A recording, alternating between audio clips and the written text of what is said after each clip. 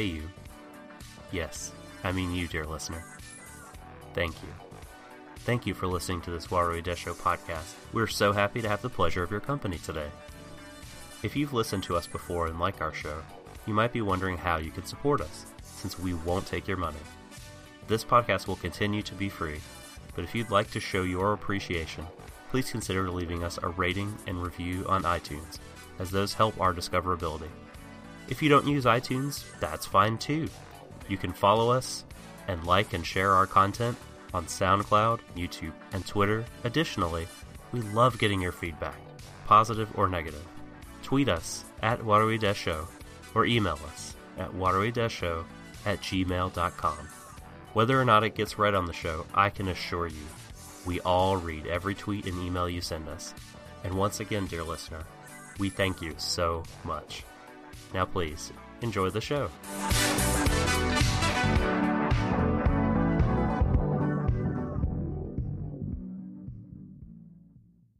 Warui Desho. So darling, darling, it's cold outside. Some kind of atmosphere all alone, more or less. Let me fly far away from here. Far, far, far in the sun. Hello, everyone. Welcome, ladies, gentlemen, and envies, to Warui Desho Stream of Thought, covering A Darling in the Franxx. This is episode 23.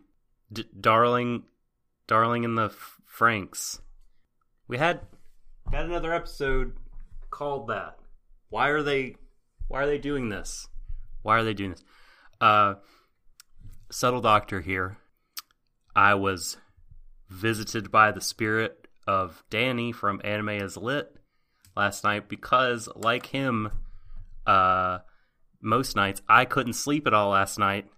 So, no idea what this podcast is going to be like for me.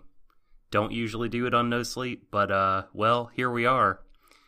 And along for the ride with me is the flexible, the saucy, the clairvoyant Shadon. Ahoy, Shadon. I would be happy being flexible and saucy, but not clairvoyant, not when it comes to this. I don't like to be right. I don't want to... Just... for fuck's sake. Oh my god. I mean, you said before, Doc, why are you doing this? Like, that is the show's, like, messier in general. That's the show's general trend. Like, why are they doing this? Why? Why would they do such a thing? I don't know. Just think of the Vine, when the kid gets hit with the shoe. It's I can't believe you've done this. Like, that's me. To you, Trigger. To you, Nishigori. To you, Naotaka Hayashi. Oh, after this episode, I really should have come to this conclusion a long time ago, folks, but I think it's Alex Kurtzman and Scott Orsini, Robert Orsini, I can't remember the bloody names of the writers. They're the two chucklenuts who did the Transformers films under Michael Bay, and also did such classics as Gone Fishing. And they did the modern Star Trek reboots as well. Two idiots who would not know, you know, if they tried to write sci-fi, they put phi-sci instead, because they do it backwards. And by God, Nishigori and Naotaka, like, they are the Japanese anime equivalent at this point, because this is some of the most ridiculous, nonsensical, ill-plotted bollocks I have ever had the displeasure of watching. And the worst part of it is, like, in the previous cast we did, I asked numerous times questions like, okay, why not taking the body with them? What the fuck are the nights? Like, all that stuff. And we got answers this time, and I literally feel like this show is trolling me at this point. I feel like Nishigori must be listening to this fucking podcast, and he's just there shaking his head, and he's like, right, I'm going to piss off the bald one. I've got, like, I swear this is personal now. I swear this feels personal. Just, fuck my life, man. Oh, Franxx will tear you apart again. It's as depressing as Joy Division, that's for sure. Mm-hmm. Agreed. So, let's get into it, I suppose. Can't put this off any longer. So here we go. Darling in the Franxx dash Darling in the Franxx. Subparagraph 2, section 49. Yeah. Franxx 2, Franxx Harder, etc. Mm-hmm. Right. So let's talk director, let's talk screenwriter. Directing this episode is Yoshihiro Miyajima. And Miyajima has directed 2 previous episodes of this series. Episode 12, called The Garden Where It All Began, which Naotaka Hayashi was the writer for that one, and is the writer of episode 23 as well. And wouldn't you know it, Miyajima directed episode 6, also called Darling in the Franxx, also written by Naotaka Hayashi. Like, what are they just bad at coming up with episode? I don't understand why 2 episodes of the show are called the title of the show. I mean, that's just, I don't understand it. I mean, I don't really see like some sort of deep significance. I feel like it's just like phoning it in. It shows a lack of imagination, which really, is pretty symptomatic of this episode and their writing in general. So Miyajima, just to refresh, is a Trigger lifer. Their CV starts and ends with Trigger Productions. They've done production advancement for Kill la Kill. And I actually didn't know Trigger worked on the Fatima Inverted film. But whatever work they did, Miyajima was a production advancement assistant. Well, I guess, so Sword Art Online, I'm not sure if Trigger did, like, side stuff or ancillary things with it. But production advancement, once again, for an episode of that. We mentioned Miyajima's Franxx episodes. They also directed 5 episodes of the Little Witch Academia TV show, which I'm like literally gobsmacked by, because the Franxx episodes have been very underwhelming.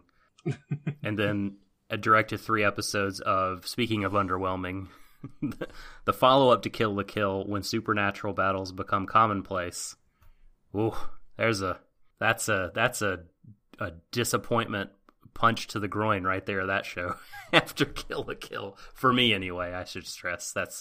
I know some people are kind of like that show, and that's cool. I understand. So the opening scene has Kokoro, and she's having an internal monologue, and she and Mitsuru, of course, are staying behind while the rest of the crew goes to fight Zavelm in space. Mitsuru talks about this notion of responsibility, like that's why he's staying, because Kokoro is very much pushing him away. Like, you didn't have to stay. I told you. He's like, it's my responsibility. And then, he's going to see it through. Mm-hmm. And then OP. Yep. There's a line here, by the way, that Hero throws out, because we actually get a brief flashback to, like, the end of, like, the scene where they're on the bridge, and he says, "You've chosen this battlefield, her." And I'm like, what battle? What the fuck are you talking? What battlefield? There's no fight here.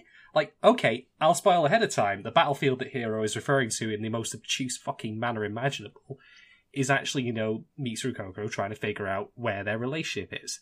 But everyone speaks about it in this episode like it's the most abstract thing, as opposed to they just need time to talk. Who wrote this dialogue? I think it was Pat Benatar.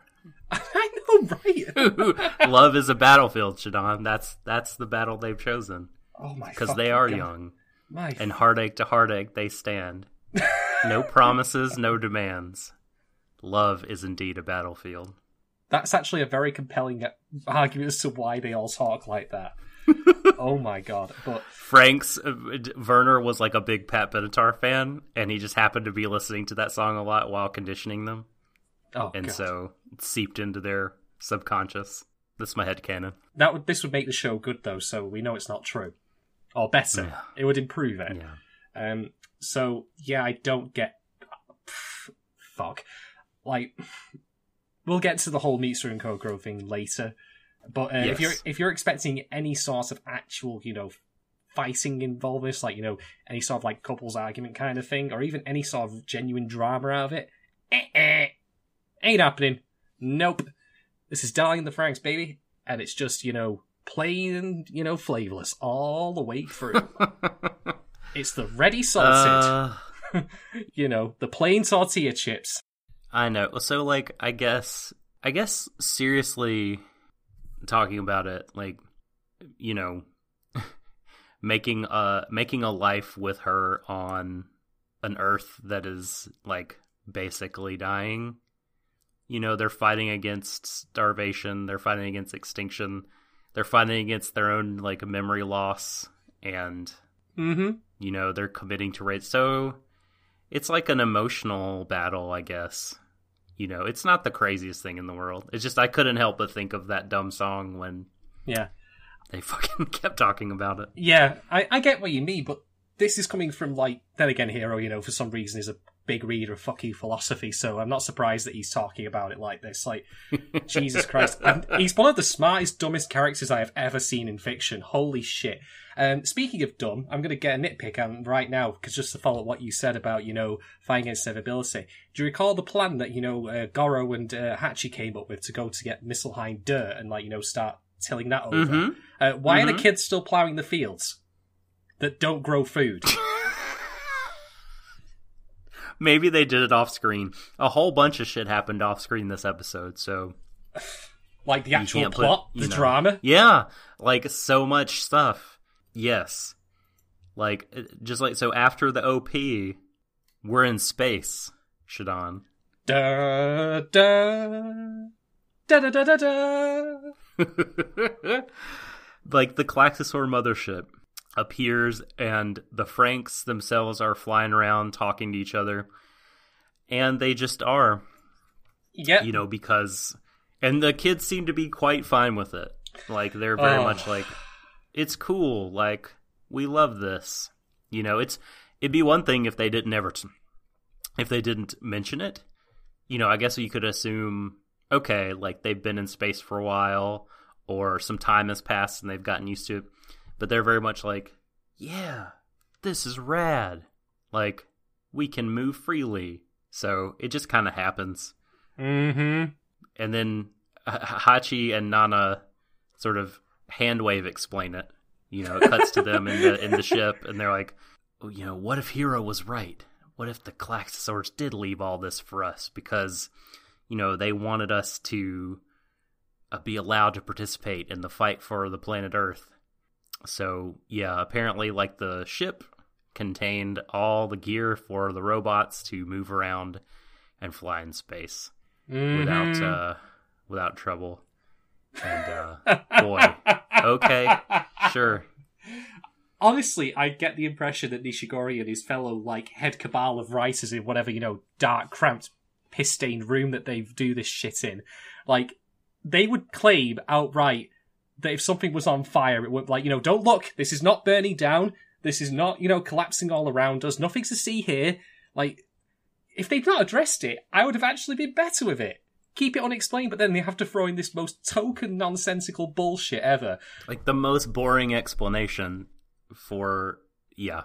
Yeah, okay, questions then. Let's nitpick. I mean, I know I said I didn't want to nitpick, but fuck it, this show is just throwing at me. Like, you can't put low-hanging fruit like this in front of me and expect me not to, fucking squeeze the juice out. Like, this is fucking prime targets. So, okay, let's fucking go.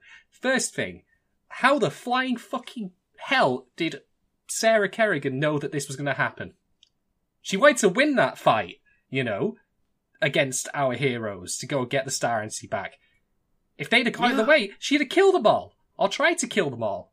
It's her backup plan. She's playing 4D chess. It's plan H.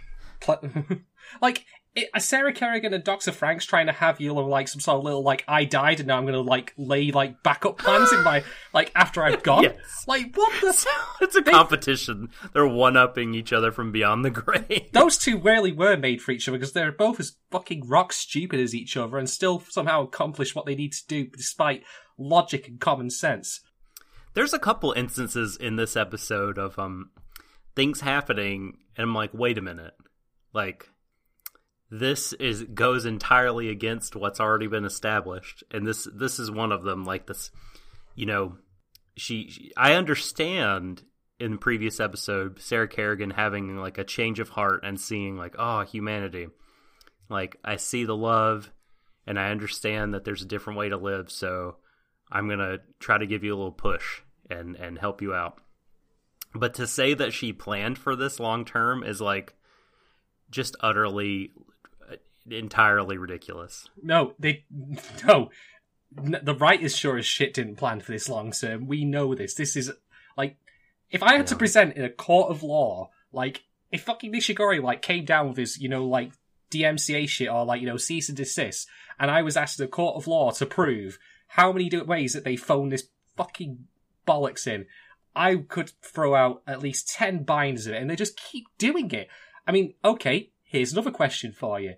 And again, this is really nitpicky, but you might recall that I said previously that the star NC, you know, if Sarah Kerrigan had that, why didn't she blow up all the plantation? She should have won easily.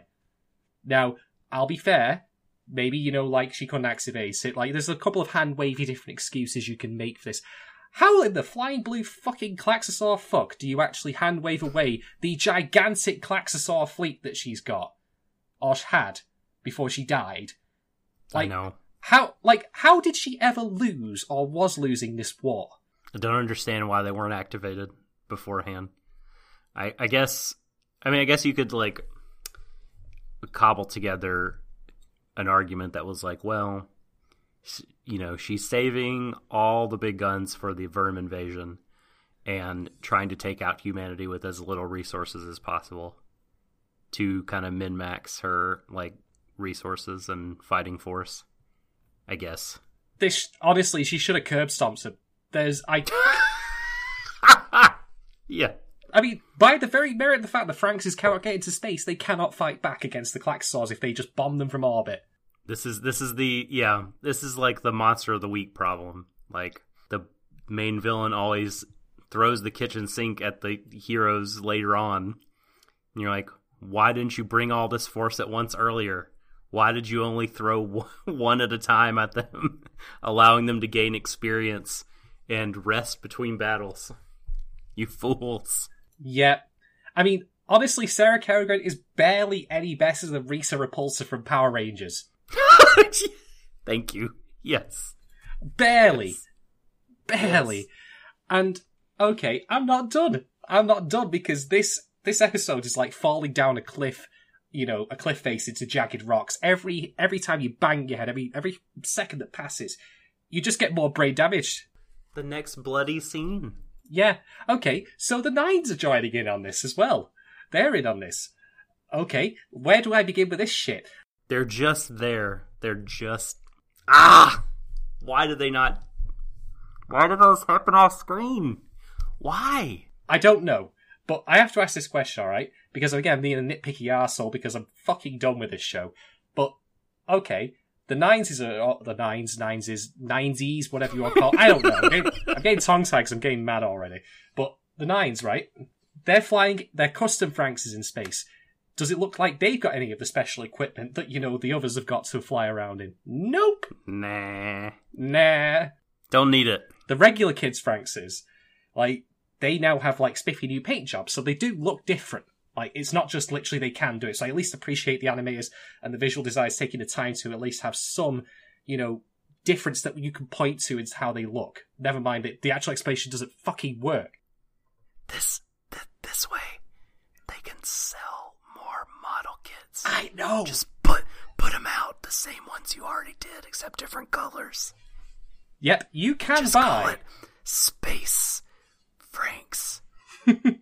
You can indeed buy a Delphinium space model for $90, I would expect. Oh yeah. It would be super expensive, and all it is a black paint job. Cool. Yeah, it may be like a red and blue kind of thruster like thing you could stick on the feet. Like, oh look, the colors.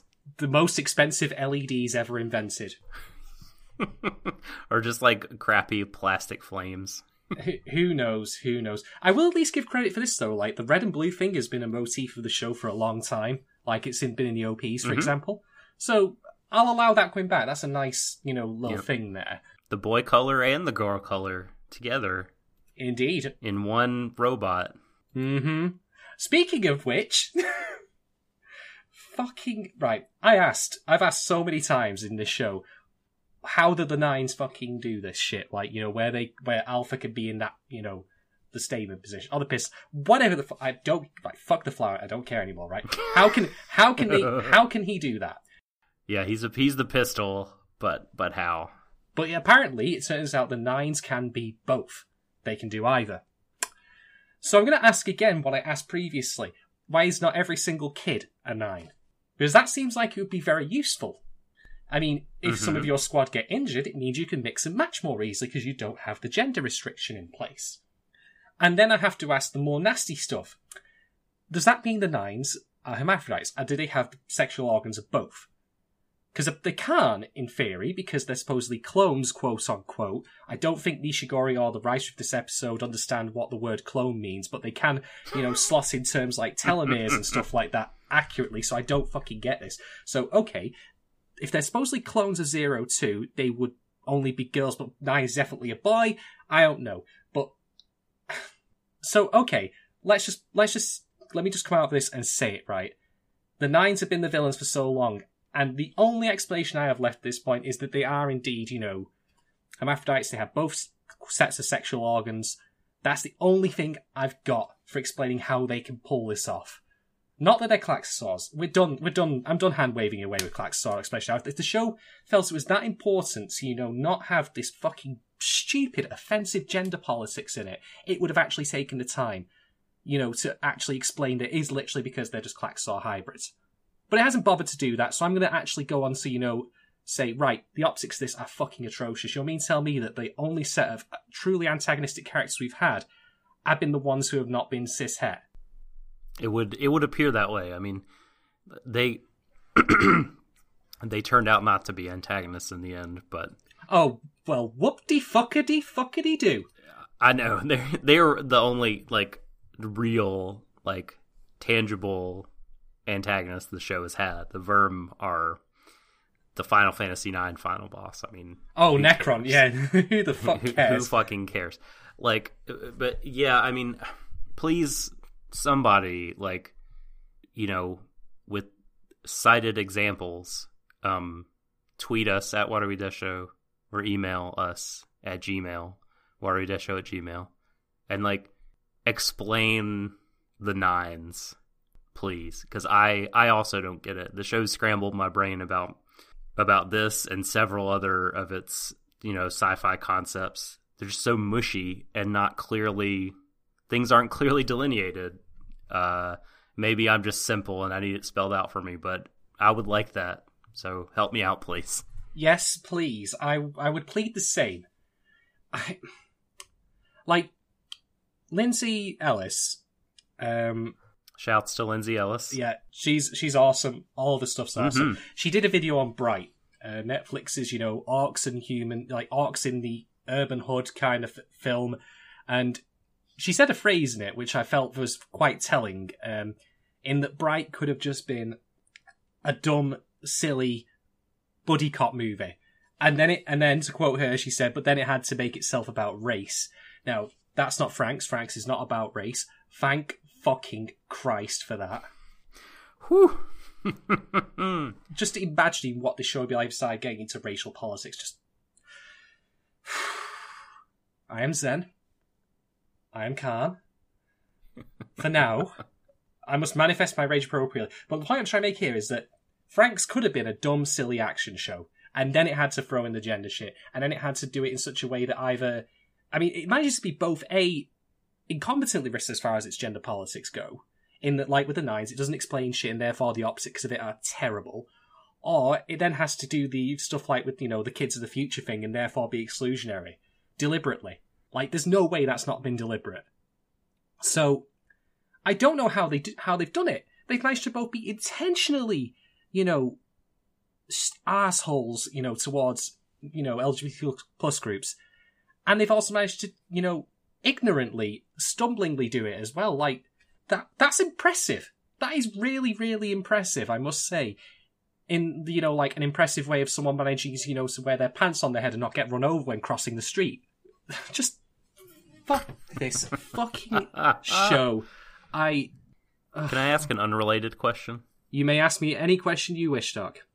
No, but if you want to ask me, have I put my pants on my head and actually crossed the street at any point? I have not. Why are they called parasites again?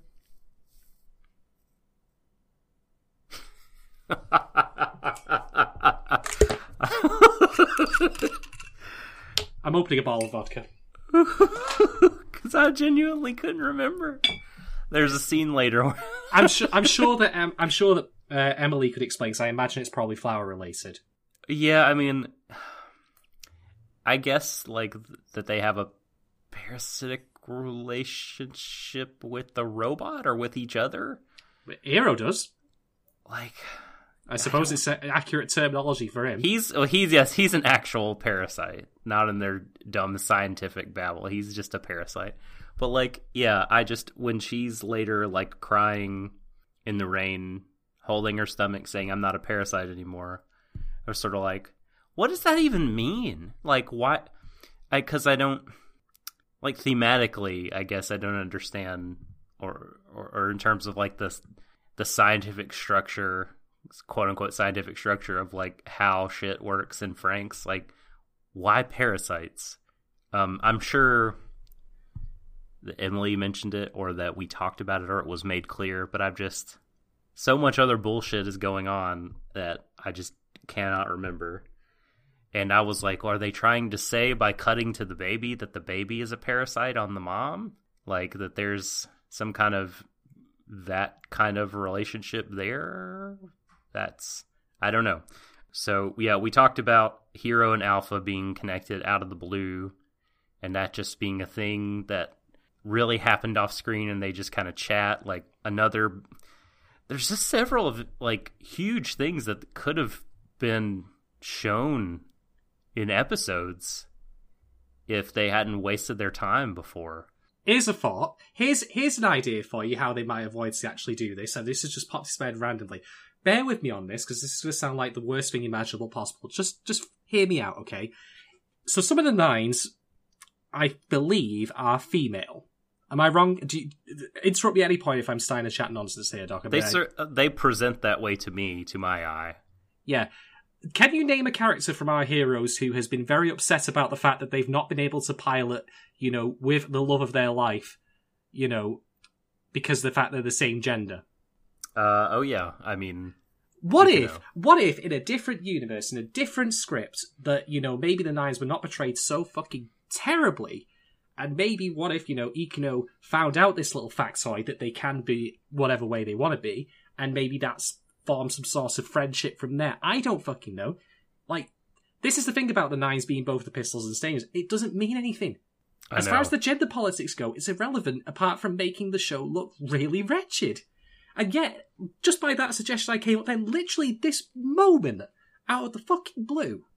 So don't tell me that they're making this shit up as the story goes on, 'cause I came up with this out of nowhere. Yes, that is arrogant of me to say, but I'm so fucking done in trying to talk nicely to this piece of shit show. So you'll forgive me if I indulge myself, right? But if I can literally think that up right there and then as to how you can change this into being something useful to establish on a previously, you know, brought up character point about the one lesbian character you've got in there, why the fuck can Nishigori not do that? This man's actually been paid a fucking wage for it. Man, it sure does feel like they just forgot to give a reason for it, because it was like, you know, the big reveal earlier in the show of Alpha 9 in the pistol seat. And it was like you could just see the staff going, ooh, look at this, so mysterious. It's like, oh shit, we have a mystery. All right, I'm going to pass it to the next episode director. Okay, I'm going to pass it to the next episode director. All right, let's pass it to the head creative. And like, they just, no one tied up the loose end of why it was the case. Mm-hmm. It's ridiculous. And so glaring. But, I mean, I guess it's just because, like, they just ultimately didn't care about the Nines because, you know, skipping ahead, they all die. Like, they just throw their lives away and ultimately end up affecting the story in basically no way at all. Nope. Apart from being jerks and making a couple speeches. Like, other characters could have done that. There was they just no ultimate point in the story. What a waste. What a waste of my goddamn time, those characters. Yeah. I made the apologetic suggestion that, you know, previously that the Nines, like, because they were dying, that, you know, they were betrayed by their biology because they were created the way they were, to, you know, to essentially fall apart. So if they ever went rogue, of course, you know, they couldn't be looked after. They would, you know, they would just cease to be over time. So if they wanted to do something with that, I'd have actually finally been on board with it. Yeah, there was that. I remember I posited after, you know, Papa and the Council of Robo-Bishops revealed that they were traitors, like, if, you know, they're now warriors without a purpose, and so they just kind of became mad dogs and went rogue, killing indiscriminately, and had to be found and put down by our heroes, sort of sorrowfully, you know, because they were presumably on the same side. That would have been interesting to me too. But they did nothing. They could have done so much with that, like, you know, with them having limited time left. I mean, I brought Blade Runner before in this Stream of Thought series. I'll do it again. Do you remember? Do you fucking remember the, you know, scene with Rutger Hauer's character releasing doves on the rooftop as he dies because his natural, you know, pre-designed lifespan runs out? Yes. Iconic. I mean, okay, yes, if they'd done something like that with the Nines, then people would have pointed out, well, that's like Blade Runner, they're just ripping it off. But you know what? I would settle for this show ripping... Oh my god. No. I walked right into that one. I walked so hard into that one. No! Don't. I can't believe I just did that. That was entirely unintentional. They can't even rip things off in a satisfying way. Okay, you all got where I was going with that. And I'm just going to move on now. Because I feel like... I just feel like burying my head in my hands. Be careful what you wish for. So Hachi, God tier hacker. He's mastered the computer systems in the ship. It's mostly automated. For his which, like, what a hand-wavy things to say. He can move shit around on the interface. You know, and he's talking to Nana. Kokoro's talking to Zero too. They kind of cut back and forth a little bit.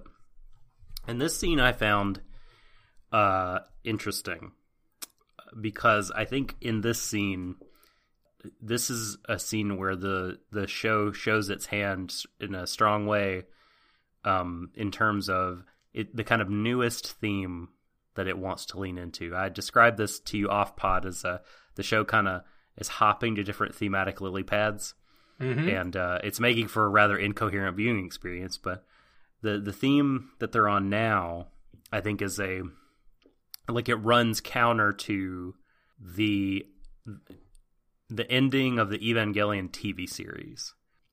Because you have the Verm, I think they've been kind of working on this one since probably the wedding, I'll say.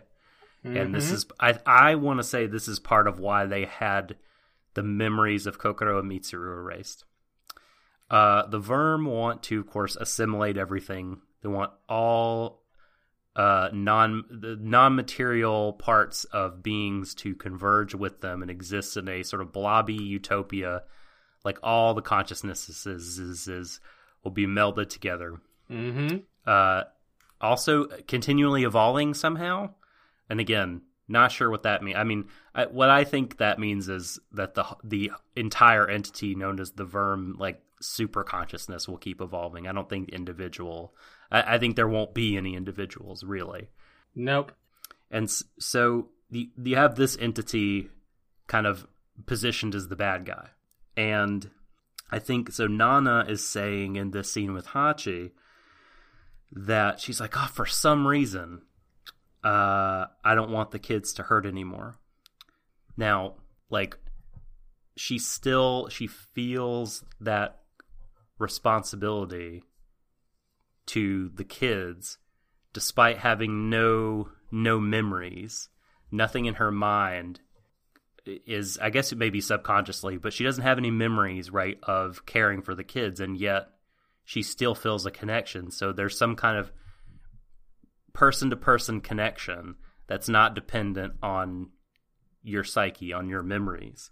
And if you tie this to Mitsuru, Mitsuru feels a moral obligation, and later on he says reason to live, to his unborn child and to Kokoro, even though like everything, their entire relationship is gone now from his memory, is not there. That sense of moral obligation transcends the memories. And so I think here the show is saying that we're more than just our memories. We're more than just our minds or psyches. And that if we can form these connections and these moral obligations that supersede what's like just contained in our memories, I think the show is saying that there's something like fundamental about humans as minds incarnated in physical bodies, and that human existence can't be reduced down to just a bodiless floating mind. And this is very much my reading, very much me extrapolating from some text in the show. But yeah, I feel like this is like kind of, again, anti-Eva ending, which I think is which I read as about convergence, and anti-transhuman, which is about like, broadly speaking, transhumanism is like freeing the mind from the constraints of the physical body. And so, yeah, I think Franks is leaning hard into like, no, life, human life as embodied individual consciousnesses is important and is good and is like correct, as opposed to a bodiless mind or sort of mental, like the Human Instrumentality Project from Ava. Mm-hmm. So I think this is what they're leaning into. And while it may be really interesting, like it's not a payoff to me from what the show has said and done before. It's just kind of what they're doing now. They just started doing something different. So it doesn't feel satisfying. It doesn't feel like a culmination of anything that the show has presented. Mm-hmm. It feels very detached from all the gender stuff. Yeah. I will say that there have been a lot of instances throughout the show of, our heroes acting with individuality. Like the various, the Boys X Girls episodes, the beach stuff, like they've been doing stuff that's run against the grain of all the other teams. So there is probably more meat to that idea than you might be giving it credit for. But I do have to say that if that is the case, it really does not help that, unfortunately, again, I'm going back to this old point that I just cannot keep, hammering the nails into this show's coffin about. It really would help in that case, then, if the show did not walk back, the idea of individuality as far as protests of, bad behaviour go. And, not having one character's actions never, ever be called into question, and when they are, then have them be rolled back again. Yeah. I mean, if there was the thing about being individuals is that, yeah, we will have those moments of our own personalities and the way we dress ourselves. I mean, even with the Franks is our heroes have their own unique looks to their robots as opposed to the others, which are all monochrome. So there's that. But it really also would help then if we actually had proper family arguments and proper, conflicts. Conflicts, as I've said before, is what drives drama. And it would actually gel with the theme, that everyone feels differently about topics. They've even kind of had that sort of with, Zorome's own, reversal back to, being all about Papa very briefly. So that was all well and good. But then, of course, we have Hero who can do no wrong. So, no. I would love it if that was the case, that this show was going to do that. And, it did dress down its characters when they fucked up. But it doesn't. It certainly doesn't with its protagonists, especially as we'll see soon enough. I'll digress briefly and ask you, so have you seen Fight Club? Yes. Do you think that the Edward Norton character is responsible for what the Brad Pitt character does? This is massive spoilers for Fight Club, by the way, if you haven't seen it. We should be talking about it. We know this. Come on, Doc. Do you think he bears responsibility for what the Brad Pitt character does? I'm going to go with no, because it's pretty textually a split personality thing. Now, that being said, he absolutely does bear responsibility for what he does as the Edward Norton character. Like, for example, when he frames his co-worker in the office, by beating himself up. Yes. Or when he's jerking off into... Well, I don't know if that was him or the Tyler Durden, but when he's, jerking off into the chowder. So, as far as I'm concerned, though, if it is a different personality, they should be. And I have a feeling where you're going with this, which is to say that because Hero's had his brain wiped at least twice now... Well, no, actually, no, he hasn't. Why am I talking about twice? Because he's had his brain wiped, he is a different person from that point onwards. Yeah, well, this is... I think this... I mean, this could be such an interesting thing about the show if I felt it was tied and interlaced throughout the show more than it was. But yes, I mean, you're quite right in what I'm driving at, right? Is that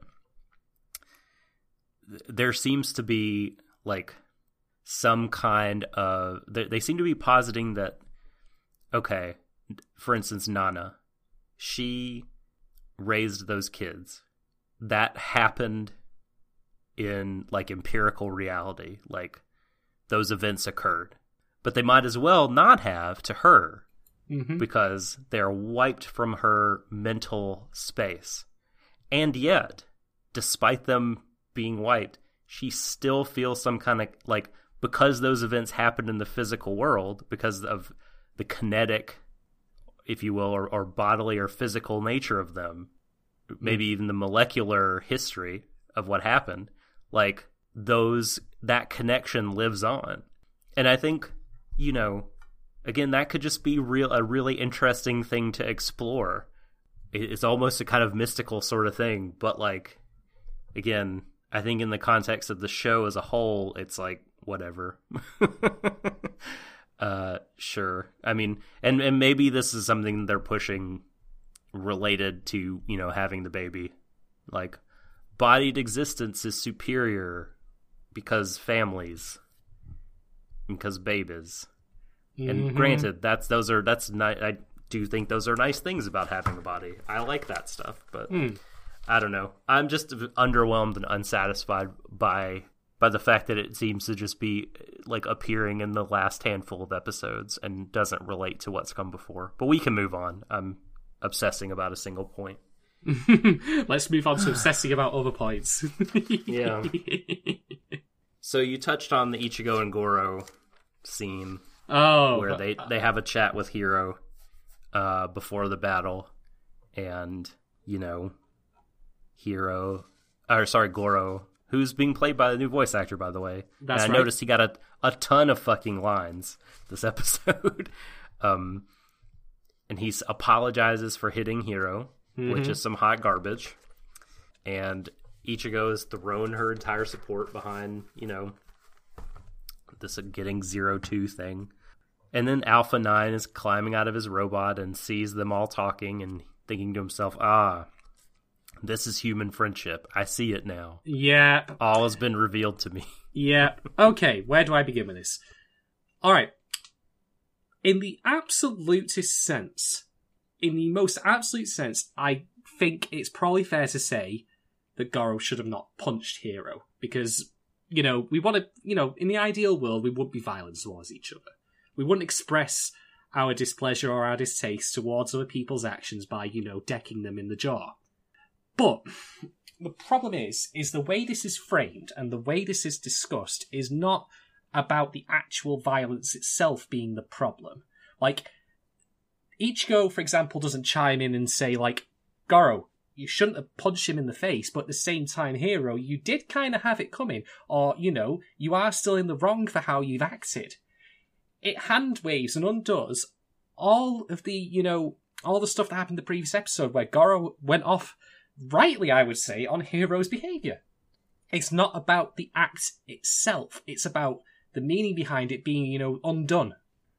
And how much more evidence does this show want to offer that it will not, like, that rant of many rants I've been on, about the show putting Hiro on a pedestal, treating him as holier than thou, cannot do any wrong, despite the fact that his behaviour is very much, in the vein of being an absolute prick. Like, I'm sorry, but I've already made my point on this, and the show just keeps giving me this free ammo. How can people look at this fucking character and think to themselves that this isn't a completely ludicrous fantasy that people would act this way? If I acted the way Hero had, like, if I had a loved one, you know, who was, you know, in a hospital somewhere, dare I say, you know, in a coma, or, you know, on death's door, and made it all about myself, you want to know how people would react to me doing that?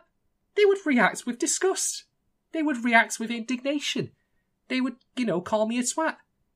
They would say that, you know, I don't deserve someone like, you know, anyone by having that behaviour.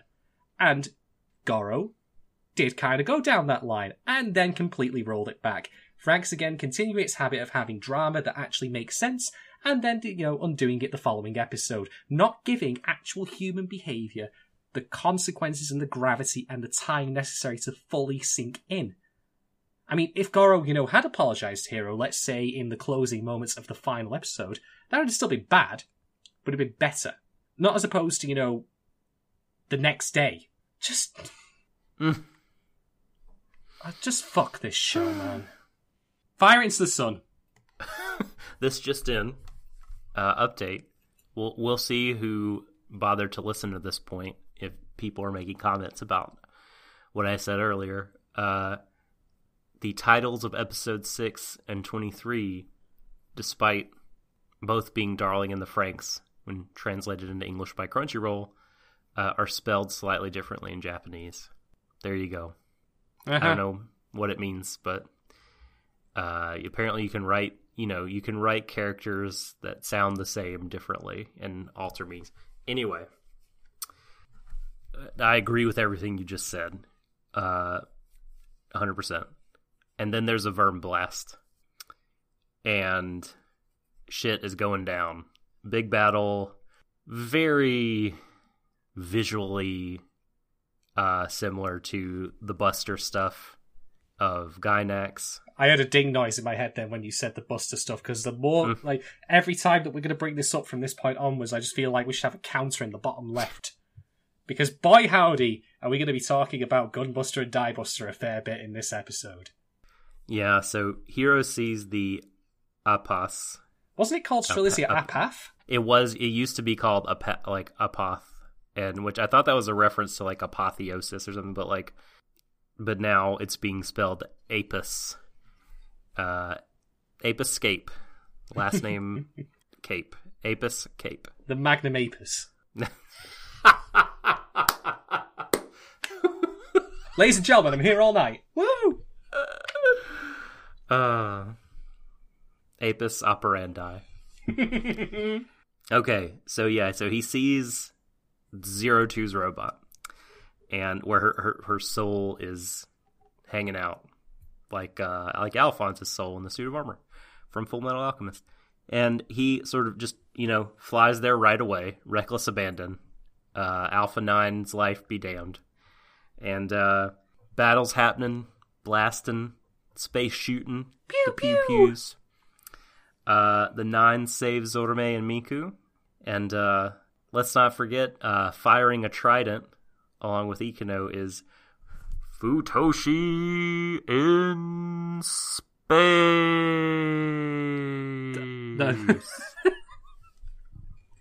So he's there doing stuff. And then the Verm block Hero from getting where he needs to go to his lady soul. In the most amazingly stupid way possible, because we get a later shot of this barricade, this blockade they set up, and it's just a 2-dimensional flat plane. He could have flown around it. It's like he was on like the Gradius screen. Like he could only go up so far. So he's got to go through. It's like that. It's like the ending missions of Wonderful 101. Man, when are we gonna get an anime of that? That would be so good. I need to play that game. I've heard nothing but good things. So then we're to like one of the worst, like in terms of me feeling anything, moments of self-sacrifice that I can remember in recent anime history. Also completely unnecessary. Yes, like I was so apathetic to it because these characters just don't matter at this point. The show's given me no incentive to give half a shit. And so, tell 0 too high for me. Yep. Alpha 9, Explode. blows up his Franks in the face of a Verm soldier for no real reason, to be honest. He threw Hero into the big Strelizia. There's no reason for him not to come with him, though, to be honest, because, like, okay, maybe he couldn't have, parked his Franks somewhere, but, like, it's just such an utterly pointless thing. Like, if you think, with how many Verm soldiers are out there, taking out that one with him self-destructing his Franks is pointless. And there's a line that he says to Hero, which is, "You guys taught me about humanity." And Off screen. like, yeah, it might be nice to see that. And on top of that, like, you're saying this to this fucking prick? You taught me about humanity. Inherently selfish, unrealistic. Maybe it's not inaccurate, I don't know. Maybe that's why he's like, I ain't fucking fine for these chumps anymore. Sod the lot of them. Yeah. Meanwhile, on Earth, there's a storm, and 02 bleeds.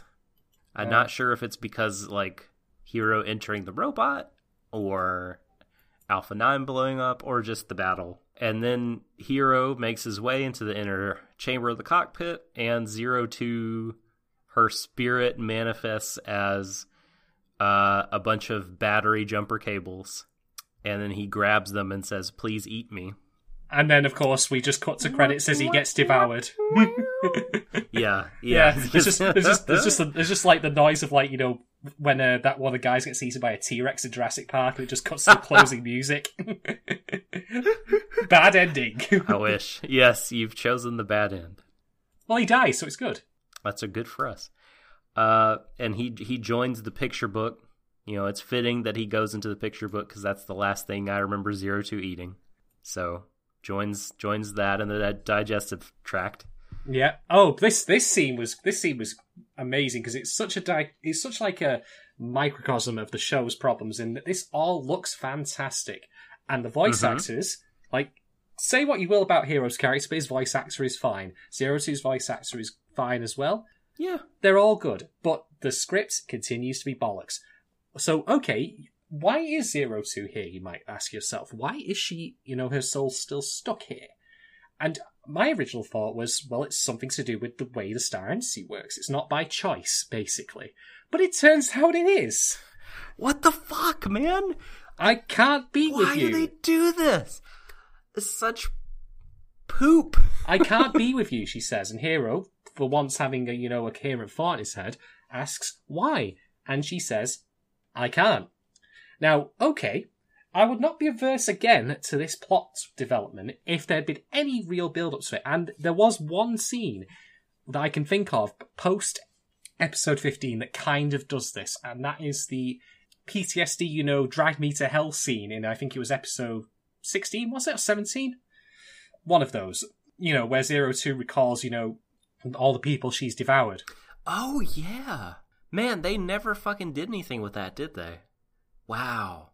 I forgot about that. Speaking of things they've not done anything with, do you remember when Miku had her grey hairs in that episode? Oh, yes. Another thing that's not been answered. So, yeah, that's an avoid plotline. So, okay, I wouldn't be adverse to this idea because that's been the central question that 02 has faced throughout pretty much the entirety of the show. Am I human or are we dancer? No, wait, sorry, wrong thing. Right, no. That's a good... Thank you. I appreciate all the Killers references. Because I'm just Mr. Brightside. Hero doesn't look a thing good. like Jesus. Thank God But he for talks that. like... No, he doesn't even talk like a gentleman. It all fits. It literally all fits, folks. But that's it. We've cracked Darling and the Franks. It can be explained through Killer's lyrics. Thank you all very much, and a very good night. No, okay.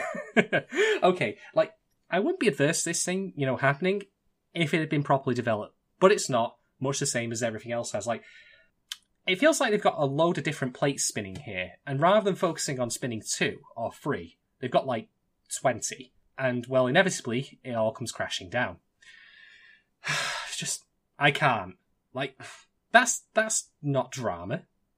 Like, if you want to actually have drama about it, there needs to be actual discussion, Why does she feel this way?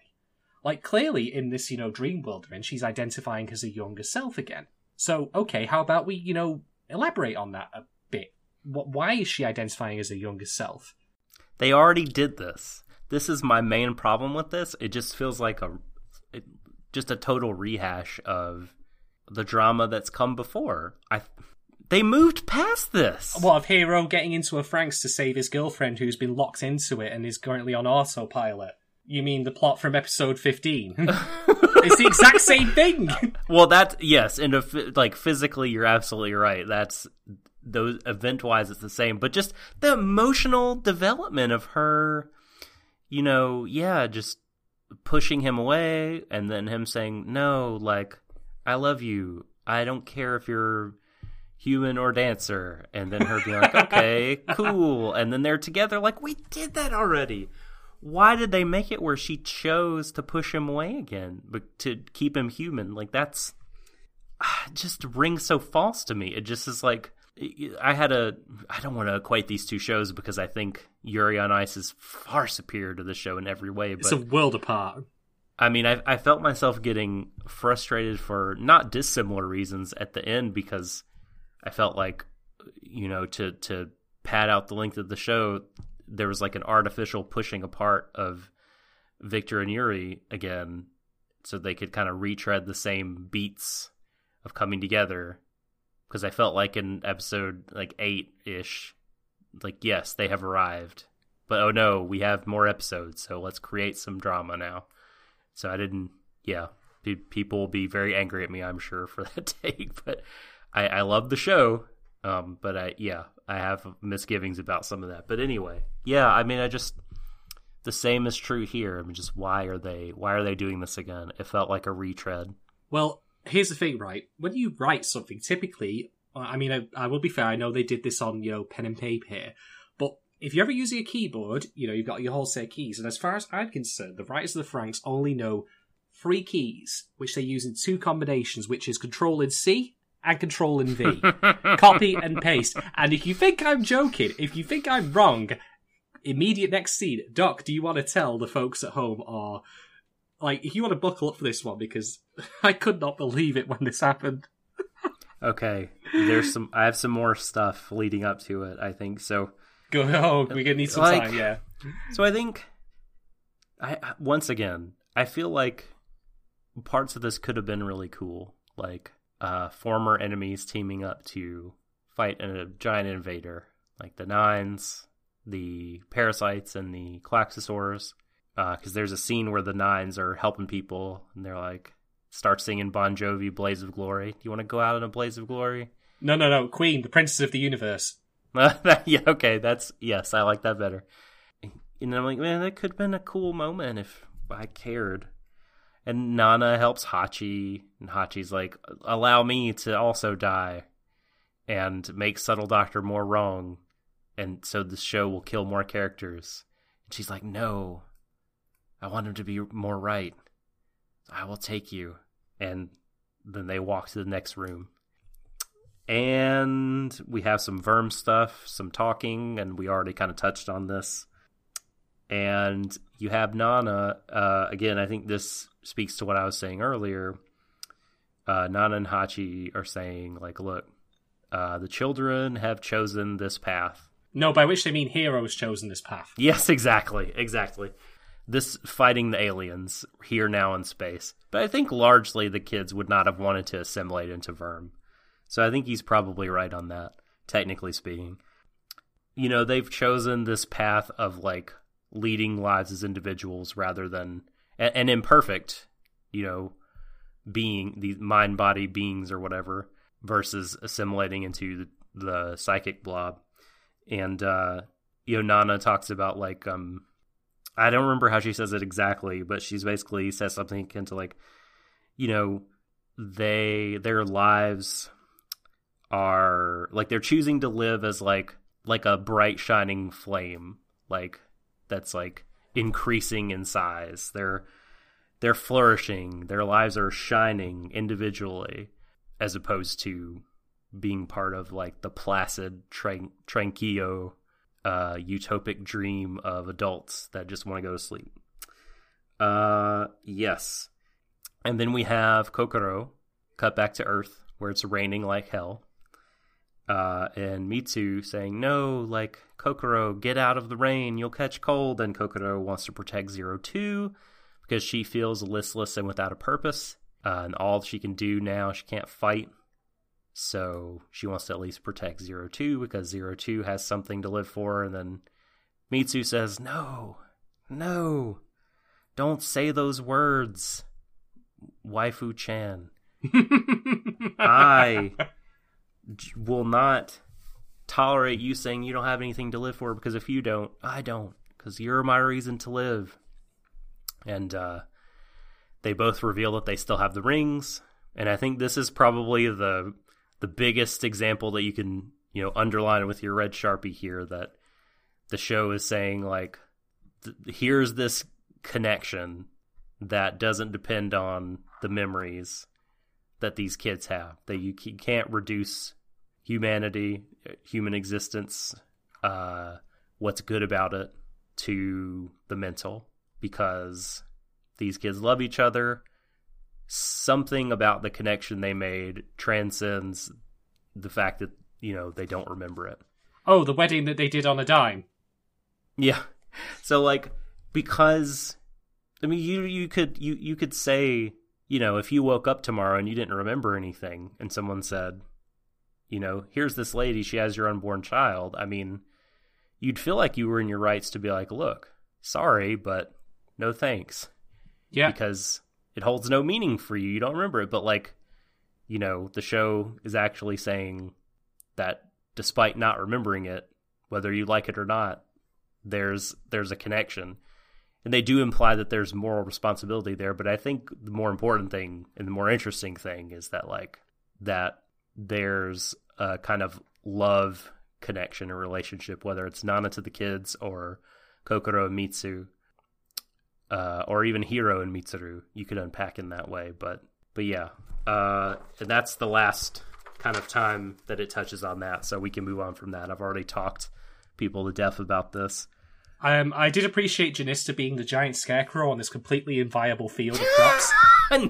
It was really good. That was good. I also liked the fact that, like, while the two of them were saying, Kokoro, Mitsuru, and crying, like, ugly crying in each other's arms, like, it cut to the new Nana just standing there watching. I'm like, you were awkward as fuck. What is this? What's going on?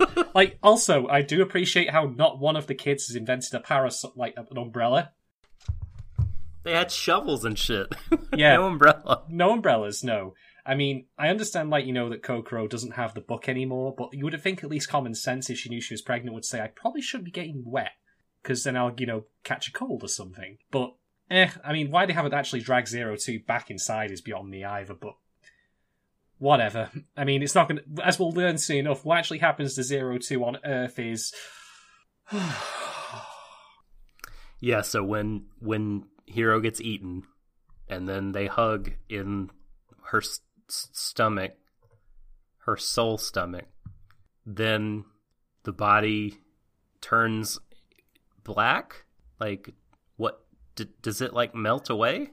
I thought it turns to stone. Okay, I couldn't...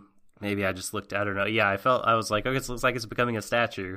So let me get this straight, actually, just because you brought up your ideas there, about what the kids are doing versus, the groupthink idea of Verm.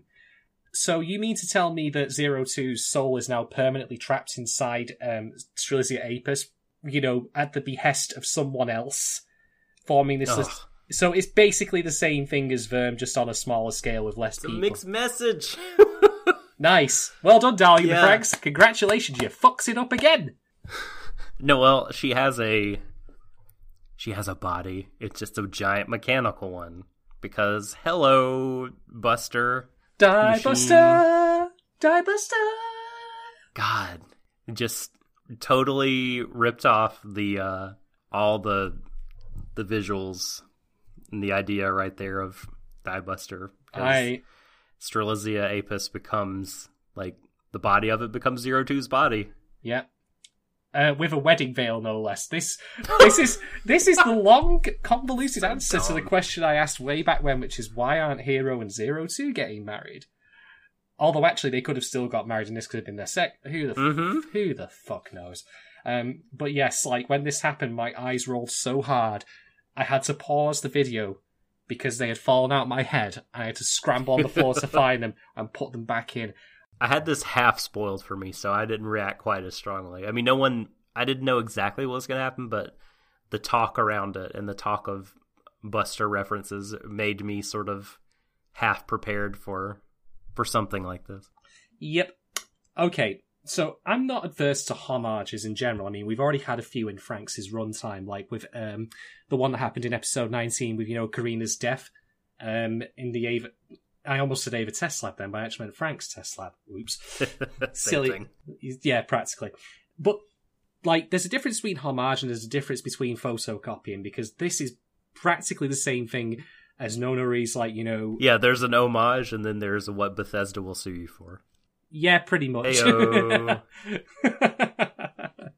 I mean, the show is very buggy, admittedly, so that doesn't surprise me. The same, yep. Yeah. It's in the code. Todd Howard doing this... Oh, fuck. Diebuster exercised the bug before release. Thank God for that. Not Frank's. So, in case you're curious, though, like, the problem as well with, like, copying something so blatantly is that it reminds you of the products it was copied from pretty heavily. And to go back to what you and I said when we discussed Gunbuster and Diebuster way back when, I thought Gunbuster was pretty good. I thought Diebuster was good, but not great. It was all right. I liked it. Yeah, you're allowed to be wrong. This is we live in a free world. Unless your name is Nishigori, Largely. in which case you're not allowed to be wrong, because you keep producing shitty fucking shows like this. God's sake, Nishigori, stop. Are you an addict? Are you addicted to making up complete bollocks on the fly? Man, alright, okay, but here's the thing, right? No Takahashi. So, in Diebuster, like, I at least, in hindsight, completely get and actually really appreciate the fact that, in the end, all the power in the world, that Nonori has is not enough. It's about working together, coming together as a pair to solve a problem. Sounds familiar? It should. But the problem is that, again, this is a pairing which is based on some of the most toxic nonsense ever. I mean, Hero gets to still be a human while, like, 02 now becomes a gigantic wedding, bride's, fucking super weapon. Like, what does this mean for her after this war is over? Like, her body's gone. It will continue to float around in space. Yeah. Together. And so, like, it just made me think, why am I just not watching the ending of Diebuster? Uh-huh. Yeah, if you're so much worse than what you're paying tribute to, yeah. Yeah, like, that's the thing. So, yeah, that happens, annoyingly. Mm-hmm. Then there's a warp gate. Oh, what the Okay, I'll The bite. Klaxosaurus opened it, not the Verm. I'll bite. When did they build, like, how and why and when did they build this? Because by all accounts from Sarah Kerrigan's flashback and her narration, like, the Klaxosaurs only drove Verm off the planet. They didn't go chasing after them. How also does 02 or Hero know that the warp gate's going to take them to the Verm fleet / homeworld / state, whatever? I don't think that they know. I mean, that's what we're assuming, but the reasons they gave for going into it were dumb. They were like, well, the technology is being activated by the star entity here, and it's going to close, so I guess we got to do it. That's what I heard. I didn't even know I didn't catch that they knew they were going to the Verm homeworld. Did they say that outright? Yeah, they said they wanted to go and end the war. Oh, right. That's right. They did say they were. Yeah, okay. Fair enough. Well, so 02, for whatever reason, has inherited a bunch of Klaxosapien knowledge. I have no idea why, being connected to this. Maybe Kerrigan put it in there. She did receive Kerrigan's spirit, so that might be it. Yeah, well, so my thing is, like, I'd be cool with this if, like, Sarah Kerrigan didn't even know about it, because she's a single Klaxosapien. There have been many more, and older than her, maybe they set it up. Maybe they've been warring with the Verm for a long time, but it's just been so long that some of it has been forgotten, and Sarah didn't know. But if she's getting all this information from the spirit of Sarah Kerrigan, you just like, why did you withhold all this information from us before? That's a question. Because I've it hadn't asked. been written in the story script, in the scripts. Yeah. Yeah. So, okay, yes, indeed. Hero and Zero Two are going to go through the warp gate to wherever, finish off somehow, and everyone's very sad about this. Like, Ichigo's like, Delphinium is actually like crying.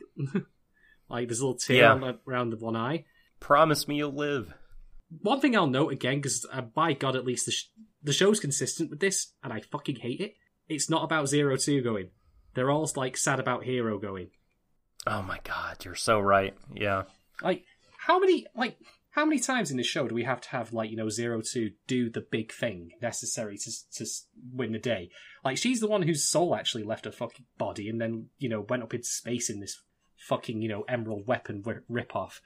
So, but no. The ultimate weapon. Yeah, and on top of that, I mean, okay, I'll be fair that the characters don't know that her body is, turned into so much dust and stone. But you could at least look at it and think to yourself, like, wow, she's doing something incredible. Or, I'll concede, they're both doing something incredible. We want you both to come back. But no. Yeah, it's like James was talking about, like, they all seem to be talking and addressing Hero and not speaking to Zero Two so much. Like, I guess Ichigo or Zero Two takes Ichigo to be because she's crying and says, "Oh, you're so bossy. You've always been so bossy." But like, yeah, the whole crew seems to be like, Hero, you speak for both of you guys.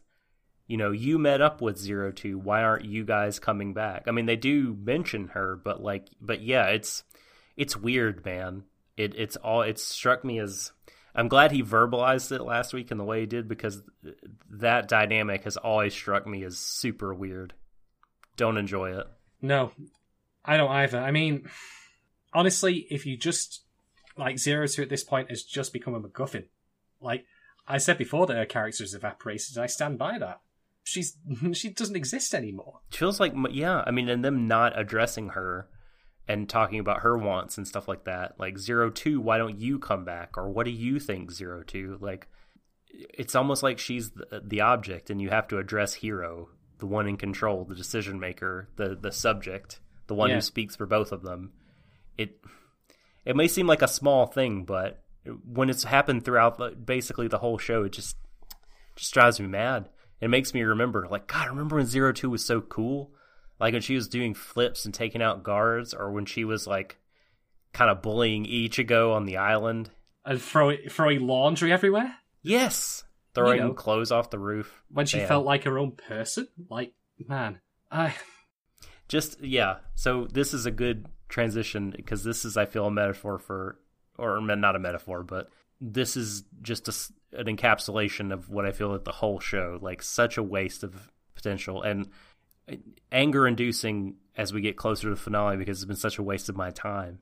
I mean, it truly has amounted to basically nothing in terms of entertainment, message, like, all that stuff. And but as James said, that there will be people that benefit from having worked on this property, that visually speaking and things like that, and even some of the directors and writers for certain episodes. But me, the fan, the audience member, I mean, we'll probably get into this more next week when we talk about the show as a whole. We can finally speak on the whole thing, but boy, it really just has felt like just a giant nothing. Like, why? Why did I watch this? What was the point? It gave me nothing except frustration. Well, the reason it gave you nothing, Doc, because you and I are not the target audience. And when I say that, that doesn't mean, that I can't enjoy shows that are not intended for people, of my demographic.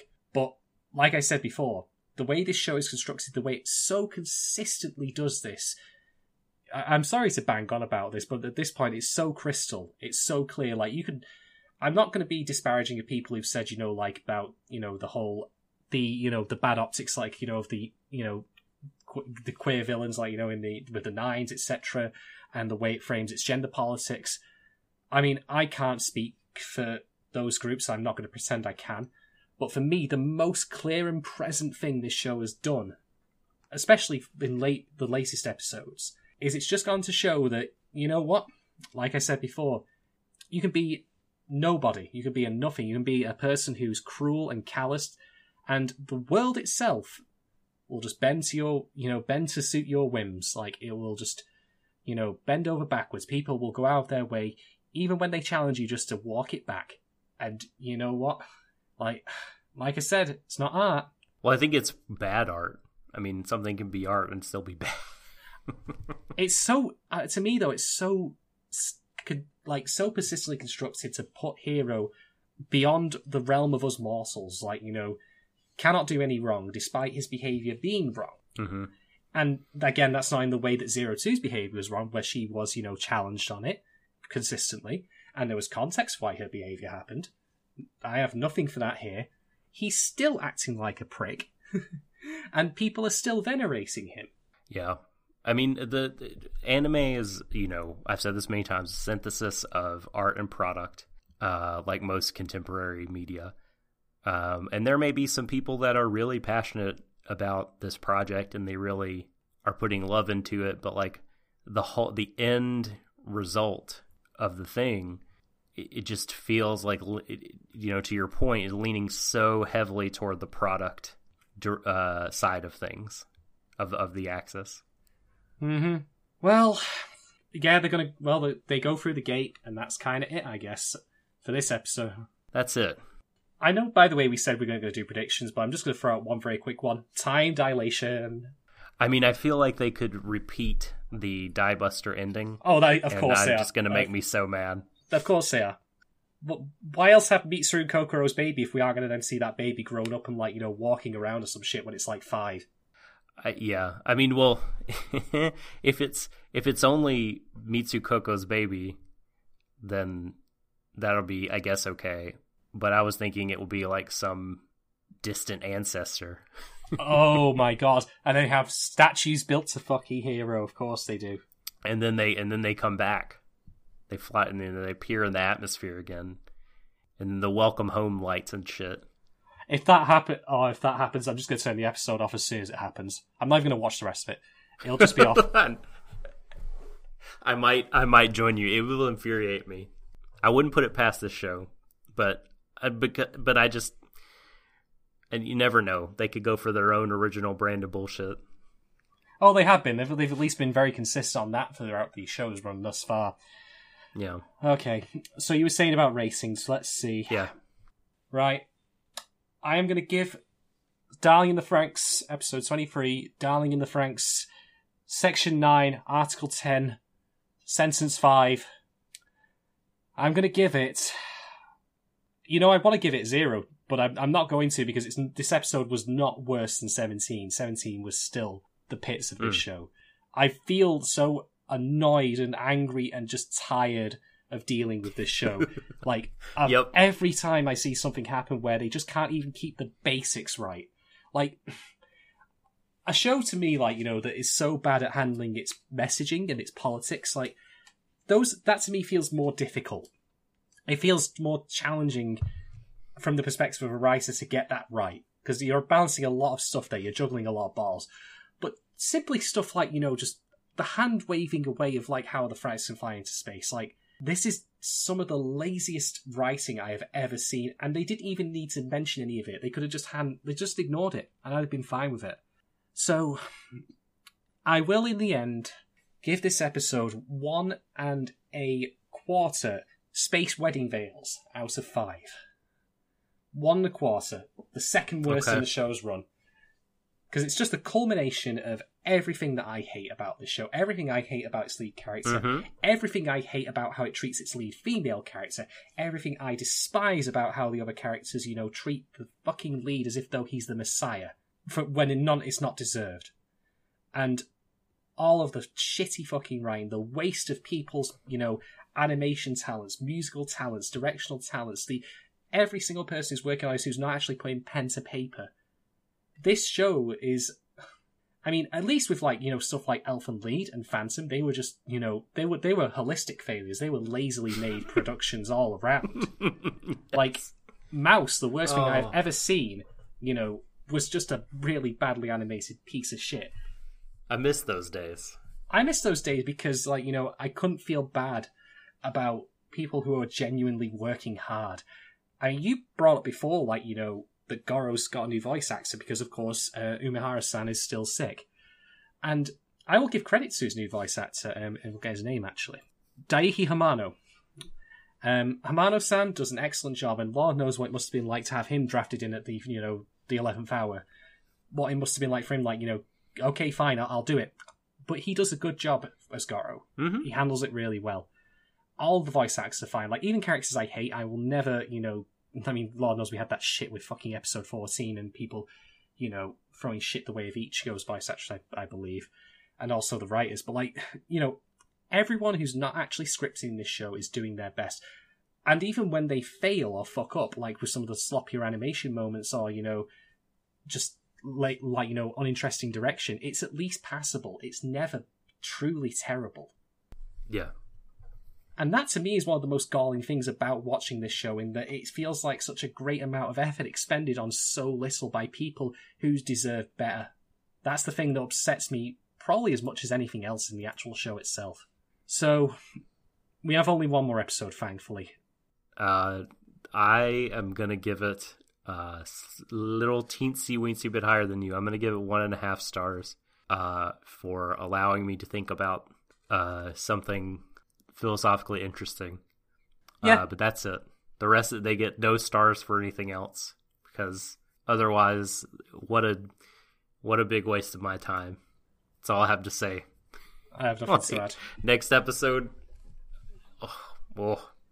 depending on what they do, just be so upset. And it's, man, that might actually be better, me getting super duper upset, like, because, you know, Phantom, Elfenlied, Mouse et al, you know, you could be mad at them because they were so aggressively shitty and holistically shitty, and there was fun to be had in being angry at them.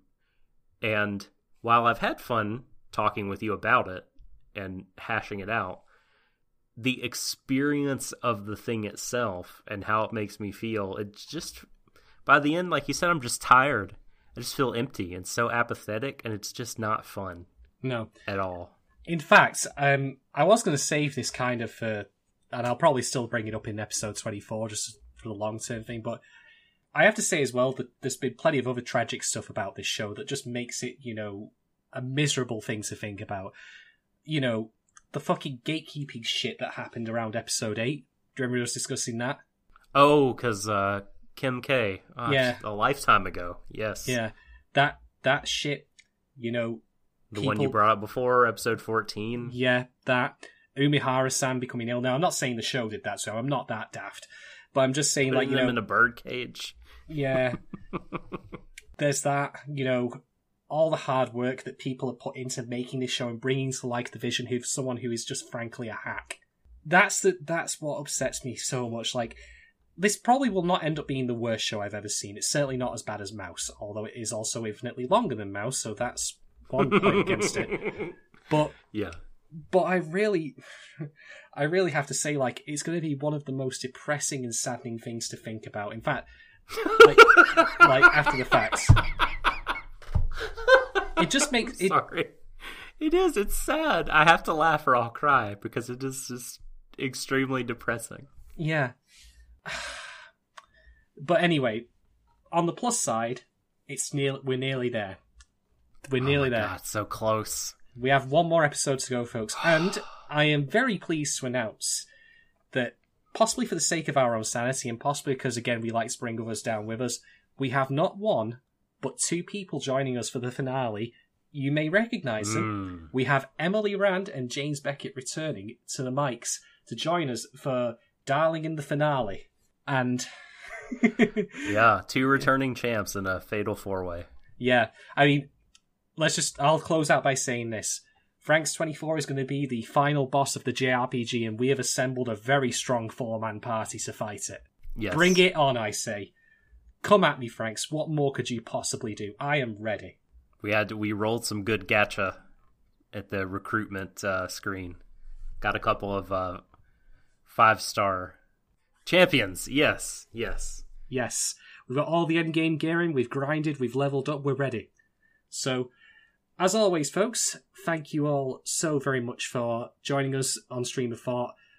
Probably, I know some people are probably as tired of this show as we are, and believe us, believe me, believe Doc, when Season 3 of Stream of Thought comes around, it'll be a breath of fresh air for us all. I am so excited to be doing something different and talking about a property that I feel like will have this baseline of quality because the source material is so highly regarded. I had faith in Trigger to do this original thing, had no idea what was coming, and paid the price for that. But I think Banana Fish will be better. Yeah. It'll be better. In fact, I'll say, even after everything that's happened with Franks, if Trigger, or when Trigger, rather, do another work, I'll still be on board for giving it a try. Because, this is the thing, this co-pro was, always seemed like it had everything working against it, and someone working inside of the co-pro itself to undermine it just by being terrible at his job. Looking at you, Nishigori. So, you know what, right? for all the bad things that happen, I will remember the fact that, hey, I watched Kill la Kill, and it was pretty damn good. Yeah. And we had Little Witch Academia recently, which I've not seen, but I've heard is good. Yeah, if Imaishi or Yo Yoshinari are heading up projects, I think there's definitely reason to be optimistic. But I guess we just can't sort of assume, and this is a lesson we learn over and over again, but that studios, their kind of brand name on something is like a seal of quality. Because it's just not the case. Yeah. So I'm up for giving it a go, though. Yeah. I just hope that... Actually, you know what? No. I was going to say I hope that, Nishigori just flat out never writes again. But I'll be fair. Maybe, he will learn from this. Maybe he'll do something better. Everyone is entitled to writing a turkey. Well, on that poultry note, Hey! we'll sign off. Shadon, where can folks find you on Twitter if they'd like to argue with you? If you want to argue with me, you can find me out in the back alley, ready to throw down with some fisticuffs. No, I'm kidding. You can find me at Shaden1010 on Twitter. That's Shaden1010. I'll be in the back, brother. You can find me in the locker room. I'm not hiding from anyone. Oh, yeah! And me and my bad impressions are on Twitter, also at The Subtle Doctor. Your impressions are not bad. I will not stand for this. No, they're bad, but that's why they're good. No, they're just good. Don't make me come over and get on a fucking plane or, start rowing furiously across that fucking ocean just so I can shake you by the shoulder and say, no! Don't make me shake the stupid eye, you Doc. You're good. You're good. You're good, man. Well, thank you. Thank you. If you think Watery Desho is good, tweet us at Watery Desho, email waterydesho@gmail.com. Like and subscribe on SoundCloud. There's a YouTube channel, Apple Podcasts, subscription to get our episodes that way. Should be on all your major podcatchers. So thank you everyone for joining us. For Shaden, I am the Subtle Doctor, saying for the last time on a Darling in the Franxx Stream of Thought episode, woo! Embrace each other, everyone, to the ends of the universe. You lucky bastard, I have to deal with this shit next week, don't you understand?